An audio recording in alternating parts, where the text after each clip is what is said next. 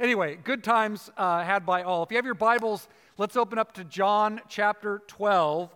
John chapter 12, we've been working through the Gospel of John, and it just so happens that where we're at lines up with Easter. I mean, this is great. Actually, we're going to hit this, and then Jesus decides to, John decides to record like 4 chapters of Jesus' teaching before. So much of the Gospel of John is just the last night of the life of Jesus. And so on Easter morning, we're going to fast forward to the resurrection and then circle back to the great teaching in the Upper Room Discourse. But for today, we have this great passage about the entry of Jesus into Jerusalem, the triumphal entry, Palm Sunday. And our neighbors next door provide our palms every year. I come with my loppers and hey, and we get our palms, so say thank you to those guys. Anyway, if you have your Bibles, we'll be looking in John chapter 12. Brian read this for us this morning. What I want to do is just walk through this. We're going to hit the triumphal entry, but also some other things. And it's interesting, in chapter 12 is one of the most pivotal chapters in the Gospel of John, that we have shifts. Things that Jesus said, it's not time, now he's going to say it is time.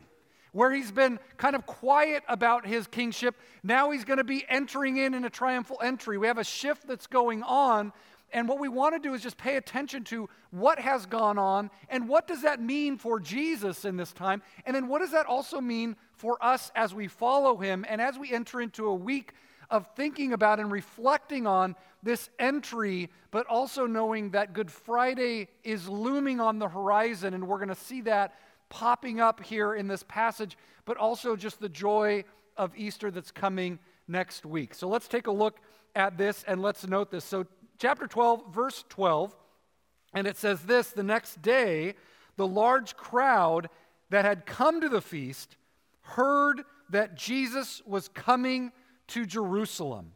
So a little bit of the scene here as we think about this, and we cross over this kind of the geographical boundaries. We're in North America, they're in Israel, they're speaking Aramaic, we're speaking English, they're in a Middle Eastern culture, we're in more of a Western culture. So a little bit of this Passover and bridging this gap. So the Passover season, as we think about a large crowd in Jerusalem, the population of Jerusalem tended to be about 100,000 people back in the day at that time.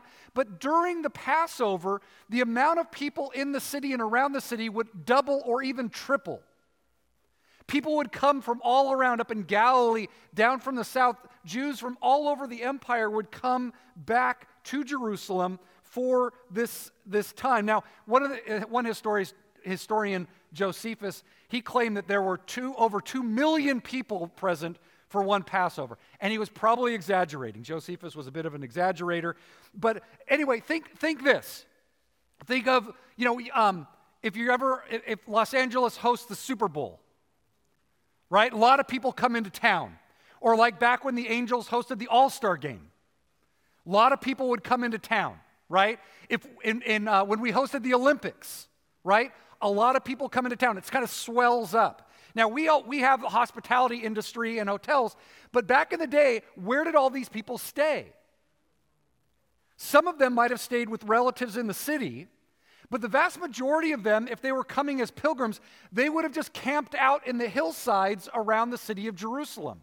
And you would have just had this swelling of population and these many kind of encampments popping up around the city. And what would also happen during this time, because a lot of people, it kind of becomes this little powder keg, and what would happen is the Romans, who were occupying the land, their base of operations was over on the coast in Caesarea, but what they would do around these times of these great feasts is they would bring up this big entourage, and whoever the governor was or the prefect was, they would come in this kind of procession from the sea, and they would come up into Jerusalem on horses and chariots to make a show like, hey, everybody, we're in charge, and we got all these people here. You can be on the hillsides, but we're in charge.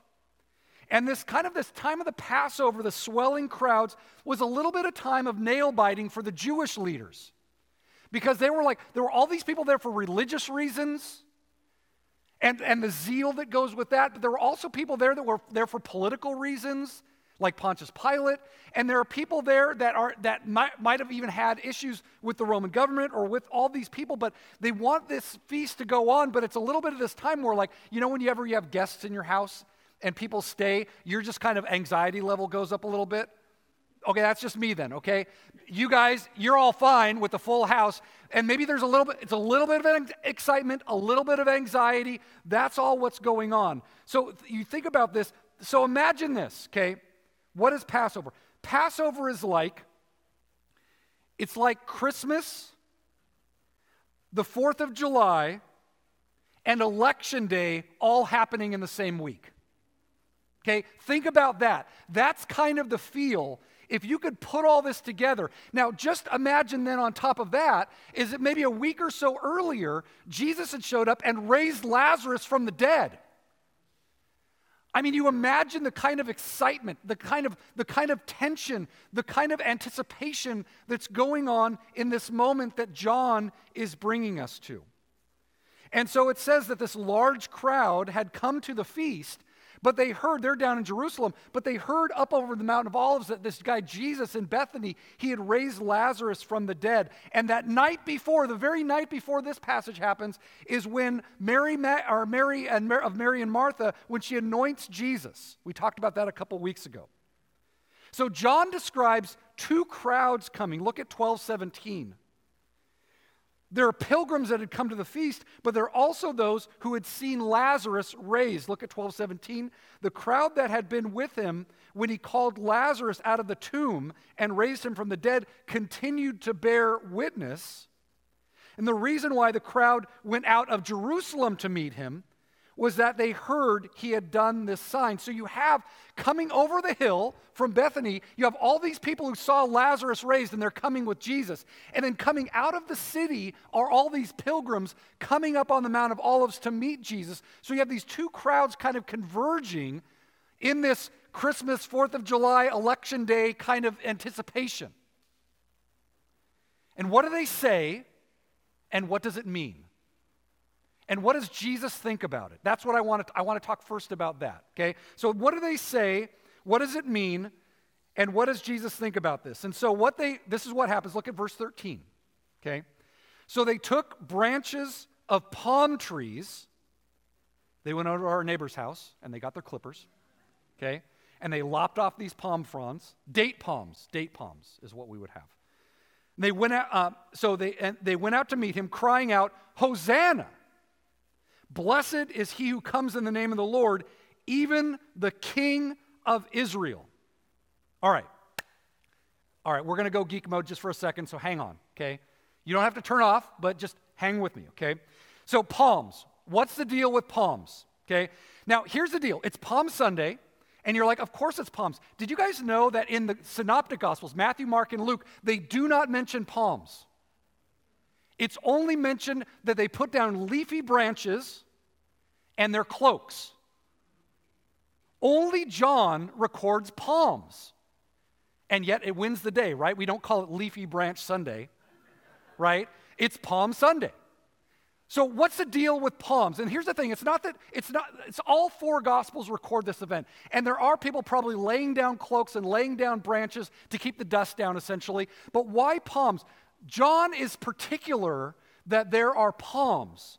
And the answer to that is that palms, even though in the Old Testament, you don't have a lot of talk about palms, but during the intertestamental period, palms had become a symbol of kind of nationalistic fervor. When the Maccabees retake the temple and they light the lamps, and the lamps miraculously stay on, Hanukkah, that whole thing, the relighting of the lamps, when the Maccabees do that and they liberate Jerusalem from the Greek rulers, people take palms and they start waving them around. It's a nationalistic salvation. It's basically like, it becomes, so when the rebels take over and they mint coins, do you know what image they put on them? Palms. And that happens in both Jewish rebellions. Palms become a symbol of kind of a national identity. And John wants to make it clear that these people, you all know they've got their leafy branches and their cloaks, but they're waving palms. It would be like on the 4th of July, people waving flags. Okay? So John wants to make it clear they are waving palms, that this has nationalistic overtones, what's going on here. Okay? But they also are saying, Hosanna. Hosanna. Now, Hosanna in Aramaic means save us now. Save us now. And it's from, if you're keeping score at home, Psalm 118, 25 and 26. It says, Hosanna, blessed is he who comes in the name of the Lord. Now, if we were already nerd alert, we're going deeper into the weeds here, okay? Hang with me, okay? Hang with me. So, during the festivals, like the Feast of Tabernacles and the Feast of Dedication, Hanukkah, as well as Passover, every morning, the priests of the temple would recite and sing what is called the Hallel, which is Psalm 113 to Psalm, 113 to 118. It's the Hallel. Hallel means praise. And all of these psalms, if you look at those psalms, they all have some form of the Hebrew word halal or hallelujah. Okay, that's the Hallel. So all of these psalms would be praise. And during these feasts, they would sing the Hallel. And when the priest would recite it, Jewish men and boys would have what they call a lulav. And it was kind of this grouping of like willow branches and myrtle leaves tied up with palm. And when the priest would come to these verses in Psalm 18, all the men and boys would take their lulavs and they would say, Hosanna, Hosanna. So much was the tying together that people would actually call their lulavs hosannas. So they would all have these things that they would wave in the air with these praise psalms, and they would call Hosanna, Hosanna. So what the crowd is doing is the priests are not reciting the Hallel, the crowds are reciting the Hallel, and they're taking their lulavs and they're saying Hosanna, Hosanna. Like, you guys got to get this. Like, it's like they're waving flags and praising the Lord all at the same time. And Jesus is coming down the hill. Now, here's the deal. Psalm 118 says, Hosanna, blessed is he who comes in the name of the Lord. What it does not say is, blessed is the King of Israel. The crowd adds that in. So, look, we got to get a sense of what's happening here.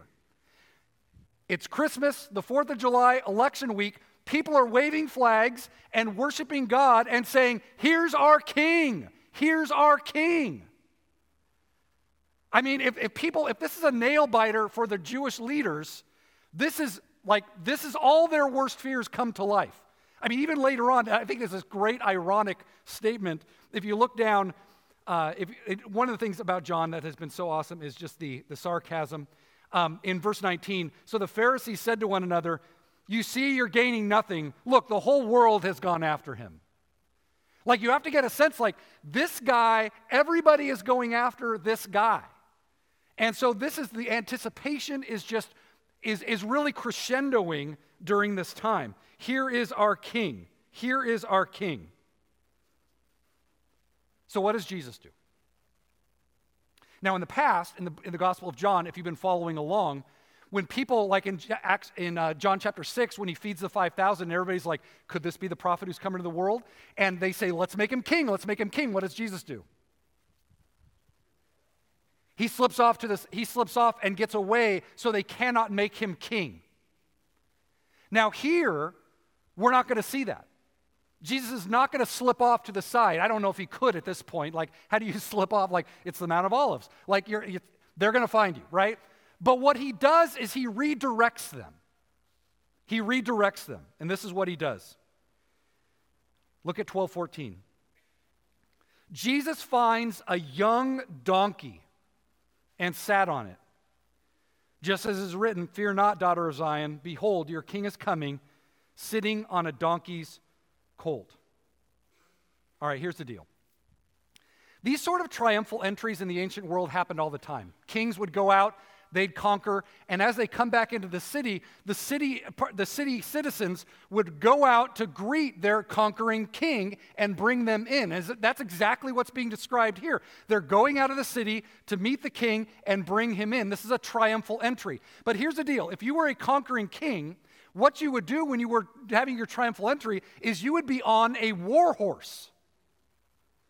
You would be in a chariot. You would be arrayed for battle. And probably the Romans on the other side of town, because if you come from the sea, you come in the other side of town, they're probably all decked out. They got their banners, and they got their, all the crests, and they got their armor on, and they got their war horses and their chariots. And here's Jesus, and what does he do? Find me a baby donkey. What Jesus is doing is he is completely redirecting this crowd. I am a king, but I am not the king you think I should be. I will not ride a war horse. Now look, in Revelation, the book of Revelation, Jesus will ride a war horse, and on his thigh will be tattooed King of Kings and Lord of Lords, and he will come and make all things right, make no mistake. But until that day, Jesus does not ride a war horse.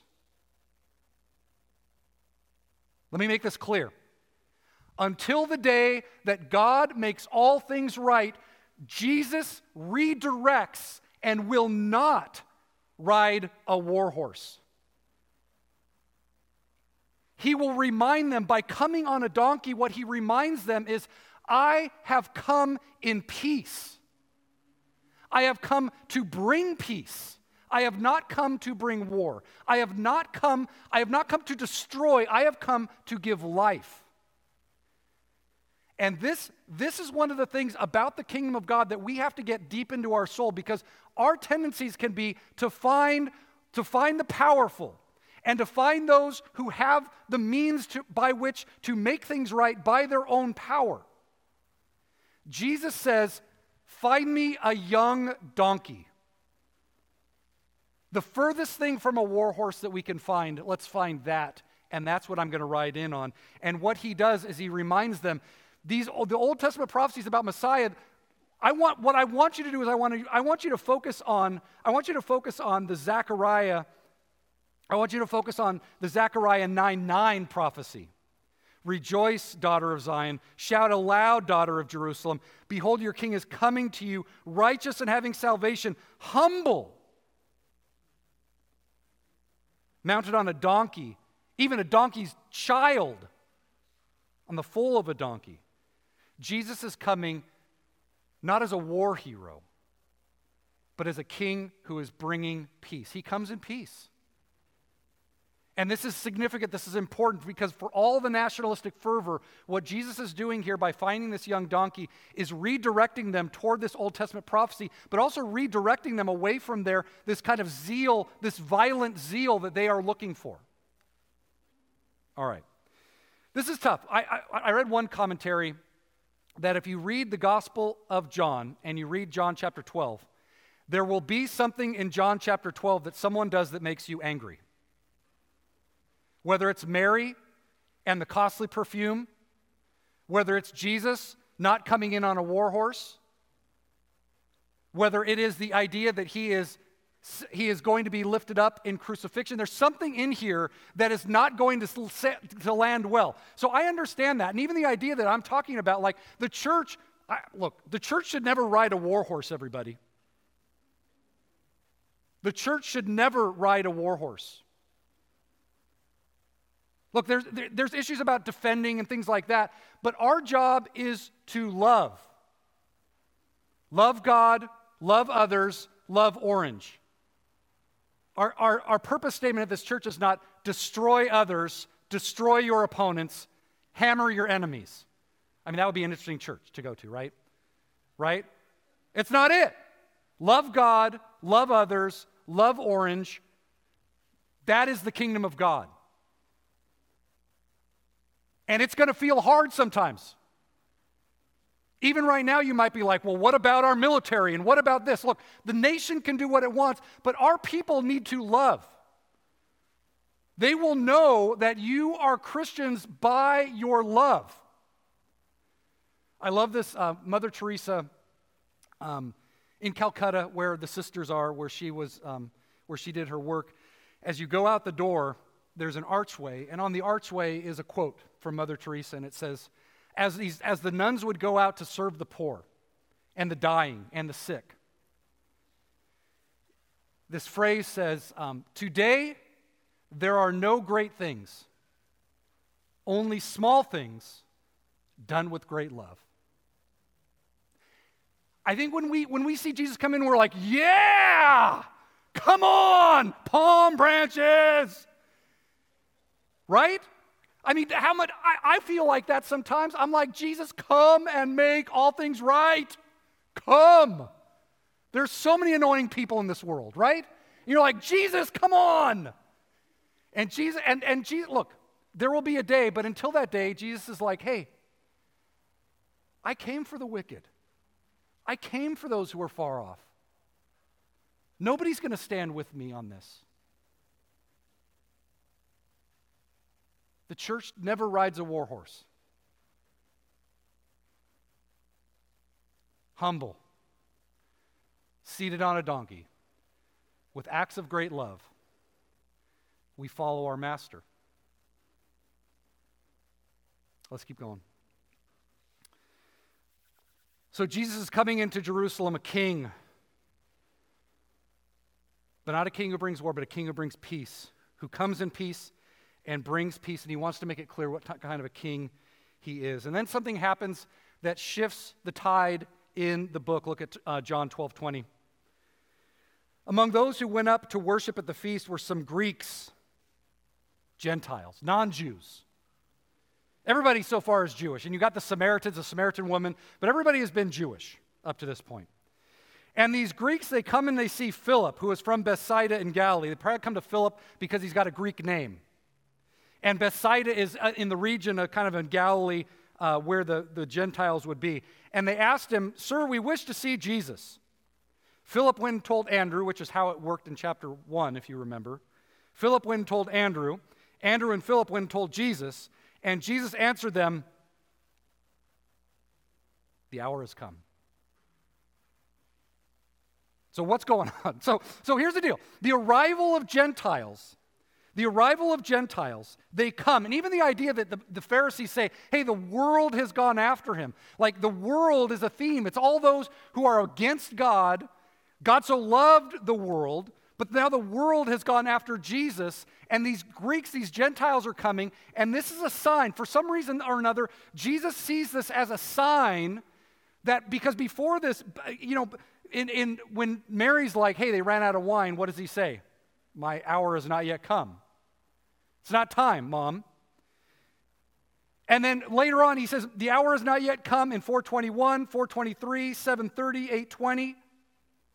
5 times he has said, the hour has not yet come. But the Gentiles come to him and he's like, it's time. It's time. There's a shift, an arrival. It's the arrival of this kind of sober and sombering moment. The hour has come. And Jesus now begins to talk about what is going to happen. Now that the hour has come, what is going to happen? He's going to begin to reflect, and he's actually become a little bit troubled even as he thinks about this. Look at what he says. 12:24. The reality of what's going to come is now going to sink in on Jesus. Obviously, he knows this is coming, but now the reality is going to sink in. 12:24. Truly, truly, I say to you, unless a grain of wheat falls into the earth and dies, it remains alone. But if it dies, it bears much fruit. Whoever loves his life, whoever loves his grain of wheat, will lose his grain of wheat. Whoever hates his life or loses his grain of wheat will keep it for eternal life. And in an agrarian society, there was this understanding. You would farm and you would get all this grain, and you would use all that grain to do what? Come on, this is audience participation time. You would eat. What would you make? Bread, right? Blessed is the Lord God who brings forth bread from the earth, right? Grain means bread.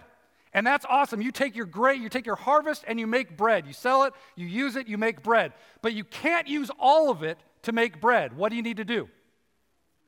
You got to plant seeds for the next year. So you would take this kind of mound of seeds that you could make a good loaf of bread out of, and you would sacrifice it to the earth, essentially. You would throw it away into the earth. You would plant it. You would give it up. And when one grain of wheat comes up from the earth, it produces a stalk with like 30-fold. 30 seeds come out of one seed. And in agrarian society, these people would understand that, yeah, we have to understand that you have to sacrifice in order to get more.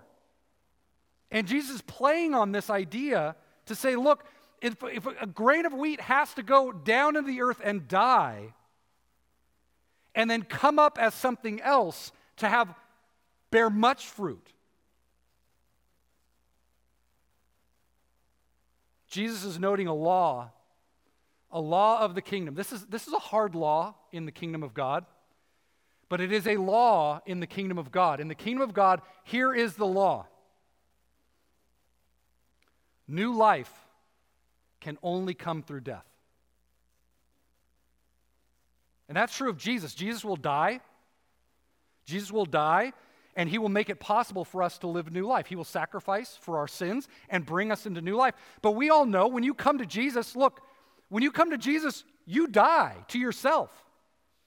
If you come to Jesus to just say, I just need a little bit of help, Jesus. I got this, but I just need a little bit of help. Look, that's a pathway to death.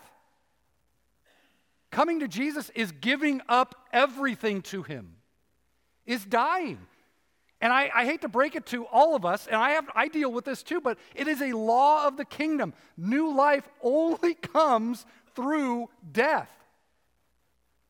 We die, we lose it. We lose our lives. And that's why Jesus goes on when he says in here, he says, whoever loves his life loses it. And whoever hates his life in this world will keep it for eternal life. That if you want new life, it is going to cost everything. Salvation costs Jesus his life, and when we come in faith to him, we come in faith, we say, I'm going to give you everything, and I'm going to trust Jesus that you are going to give me life in return, but I know that this is a gamble. I'm giving you everything. And that's what faith is. It's a law of the kingdom of God. You don't get life unless death precedes it. And Jesus is going to have an authentic struggle with this law. Look at 12:27. He says, my soul is troubled.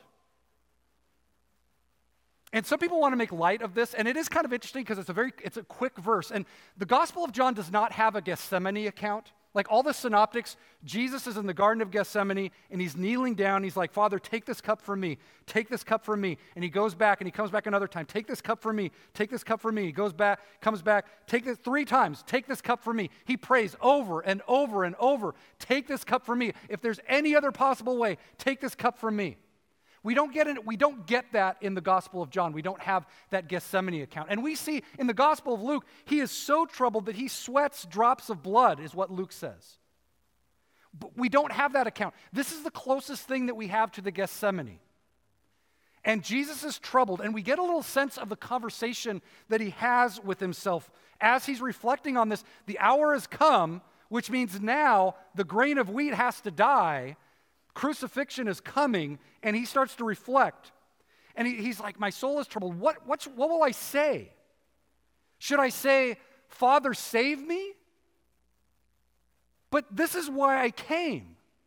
Like, should I say, Father, save me? But then, like, you can imagine just the back and forth of this. All the way from take this cup from me, but whatever your will is, let it be done. That's what's going on here, this back and forth, this back and forth. And we realize in the synoptics, it's a much longer process for Jesus. Jesus is not just stoic and docetic and like, I can do anything. I am ready to give my... Like, he is a human being struggling with the obedience to what he has come. But he ultimately resolves with this. And he's like, what should I say? What should I say? Father, glorify your name. That's the conclusion that he comes to. And then 12:28. Boom! A voice from heaven. By the way, there's only 2 other times where a voice from heaven comes down. The baptism and the transfiguration. John doesn't record either of those. But John records this as a moment of confirmation, a moment where the Father is saying, I hear you. The voice says, I have glorified it, and I will glorify it again. Probably the idea that I sent you into the world, and I'm going to raise you up, and I'm going to glorify my name through you, son. The crowd that stood there heard it. They said it had thundered, hence the boom. And others said an angel has spoken to them, a misunderstanding. And so this idea of my soul is troubled, disturbed, unsettled, real grief, real anxiety, real dread. Glorify your name. So this is a pretty significant moment that we have. We have the triumphal entry, this huge event. Jesus redirects them. The Greeks, the Gentiles come. My hour has come. Father, how should I pray? A voice from heaven. Chapter 12 is a major turning point in the Gospel of John. And look at the rest of the chapter. Verse 30. Jesus answered, this voice has come for your sake, not mine. Now is the judgment of this world. Now the ruler of this world can be cast out. And I, when I am lifted up from the earth, will draw all people to myself. And he said this to show by what kind of death he was going to die. And that I just want to focus on as we kind of wrap this up. This idea of being lifted up from the earth, that this idea of when I am lifted up from the earth, lifted up has a double meaning in the Gospel of John. Back in John chapter 3, Jesus talks about when Moses lifted up the serpent, just as Moses lifted up the serpent in the wilderness, and he put the snake on the pole, and everybody who looked at the snake would be saved. But now the Son of Man must be lifted up. The Son of Man must be lifted up, exalted, is one meaning, but also the Son of Man must be lifted up onto a cross. That lifting up is both exaltation and shame. And John does this very interesting thing. The moment of Jesus' greatest glorification is also his moment of greatest shame. There we go. Jesus' moment of greatest glorification will also be Jesus' greatest moment of shame. A couple of points of application just for us as we kind of wrap this up, and we're going to participate in the Lord's Supper today. But we already talked about this rule of the kingdom, that new life is offered to others through the death of Jesus. New life comes through death. The grain of wheat dies, the lifting up draws other people, draws all. Okay? We also know that we receive new life when we give our lives away in faith to Jesus. Whoever loves his life loses it, but whoever hates his life in this world will keep it for eternal life. And this is a law of the kingdom as well, that the pathway to glorification is also the same pathway of self-emptying. We talked about Philippians 2 a couple of years ago at the Easter season, and that is this idea that Jesus, although being in the very form of God, did not consider equality with God something to be held on to, but he emptied himself. Took on the appearance as a human being, not just as a human being, but as a slave. And even not just as a slave, but a slave obedient to death, even death on a cross. Self-emptying. And for this reason, God highly exalted him and gave him the name which is above every name, and that at the name of Jesus every knee will bow and every tongue will confess to the glory of God the Father. Jesus is Lord. The pathway to exaltation and glorification, the pathway to honor in the kingdom of God is the pathway of self-emptying. It's counterintuitive. If you want life, you've got to die. If you want glorification, you've got to empty yourself. And this is not just true for Jesus. It's obviously Jesus is the example. He's the author and perfecter of our faith, right? We follow his example. I want you to have this mind in yourselves, which was also in Christ Jesus. This is what Paul says. But this is for us.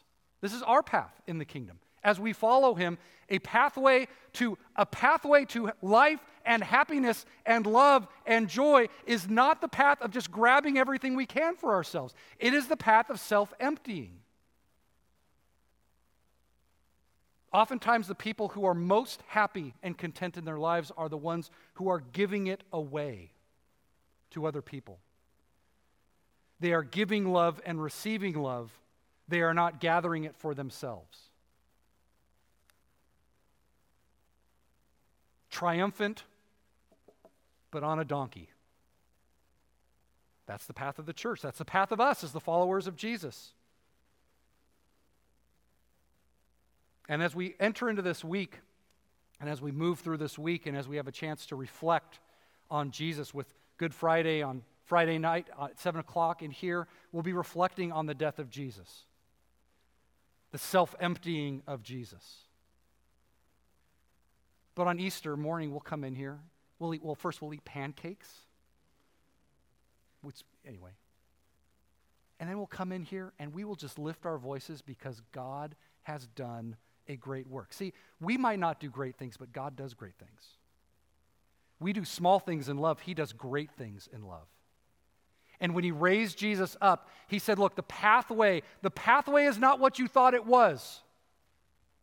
And if you want true life, you die. If you want real happiness, you empty yourself.